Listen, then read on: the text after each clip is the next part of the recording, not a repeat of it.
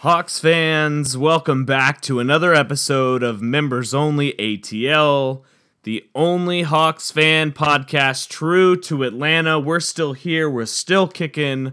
The Hawks, however, did fall 131-120 to the Orlando freaking Magic. Pardon my enthusiasm. But the Hawks played a great game tonight. 50% from the field. They were 90.5%. I'm going to go ahead and round it up. 91% from the free throw line. What have I been saying for weeks, guys?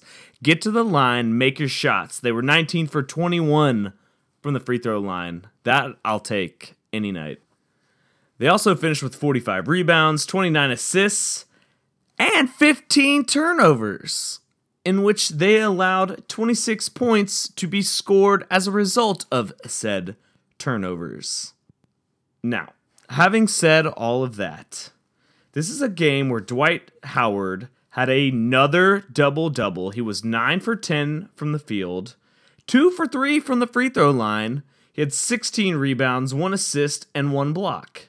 He did have 5 turnovers. Paul Millsap finished 50% from the field, 6 for 12. He was 2 of 5 from 3, 100% from the line, 9 rebounds, 5 assists, 2 steals, a block.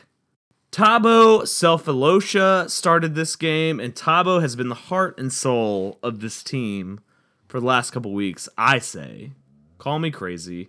6 for 11 from the field, 100% from the line, 5 rebounds, 3 assists, 2 steals, and a block.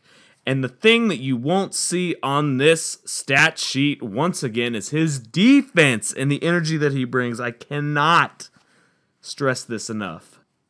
Dennis Schroeder. You know what? Let me touch the keys because I'm giving them to him officially.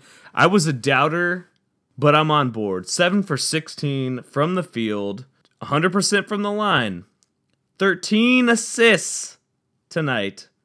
Dennis had himself a double-double.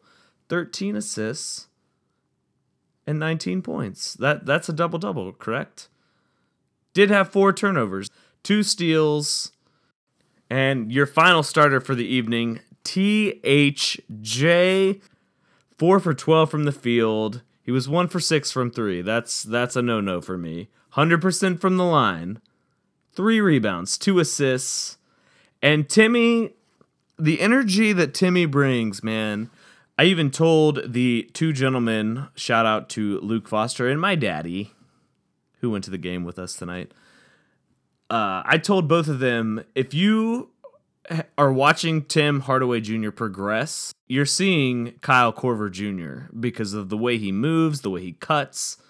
He's starting to get the ball off the pass more and take shots that way, and I'm on board with it. I'm not super okay with 1 for 6 from three-point land, but he makes up for it in other ways. Kent Bazemore did come back tonight. He came off the bench. He was 2 for 9. Baze, my man. Stop pressing. Just relax, dude. Like, we still love you. Like, you do not have to do everything on your own. I saw you tonight take a 3-point shot from somewhere where Kyle Korver would never be confident enough to shoot the shot. You don't need to do that, man.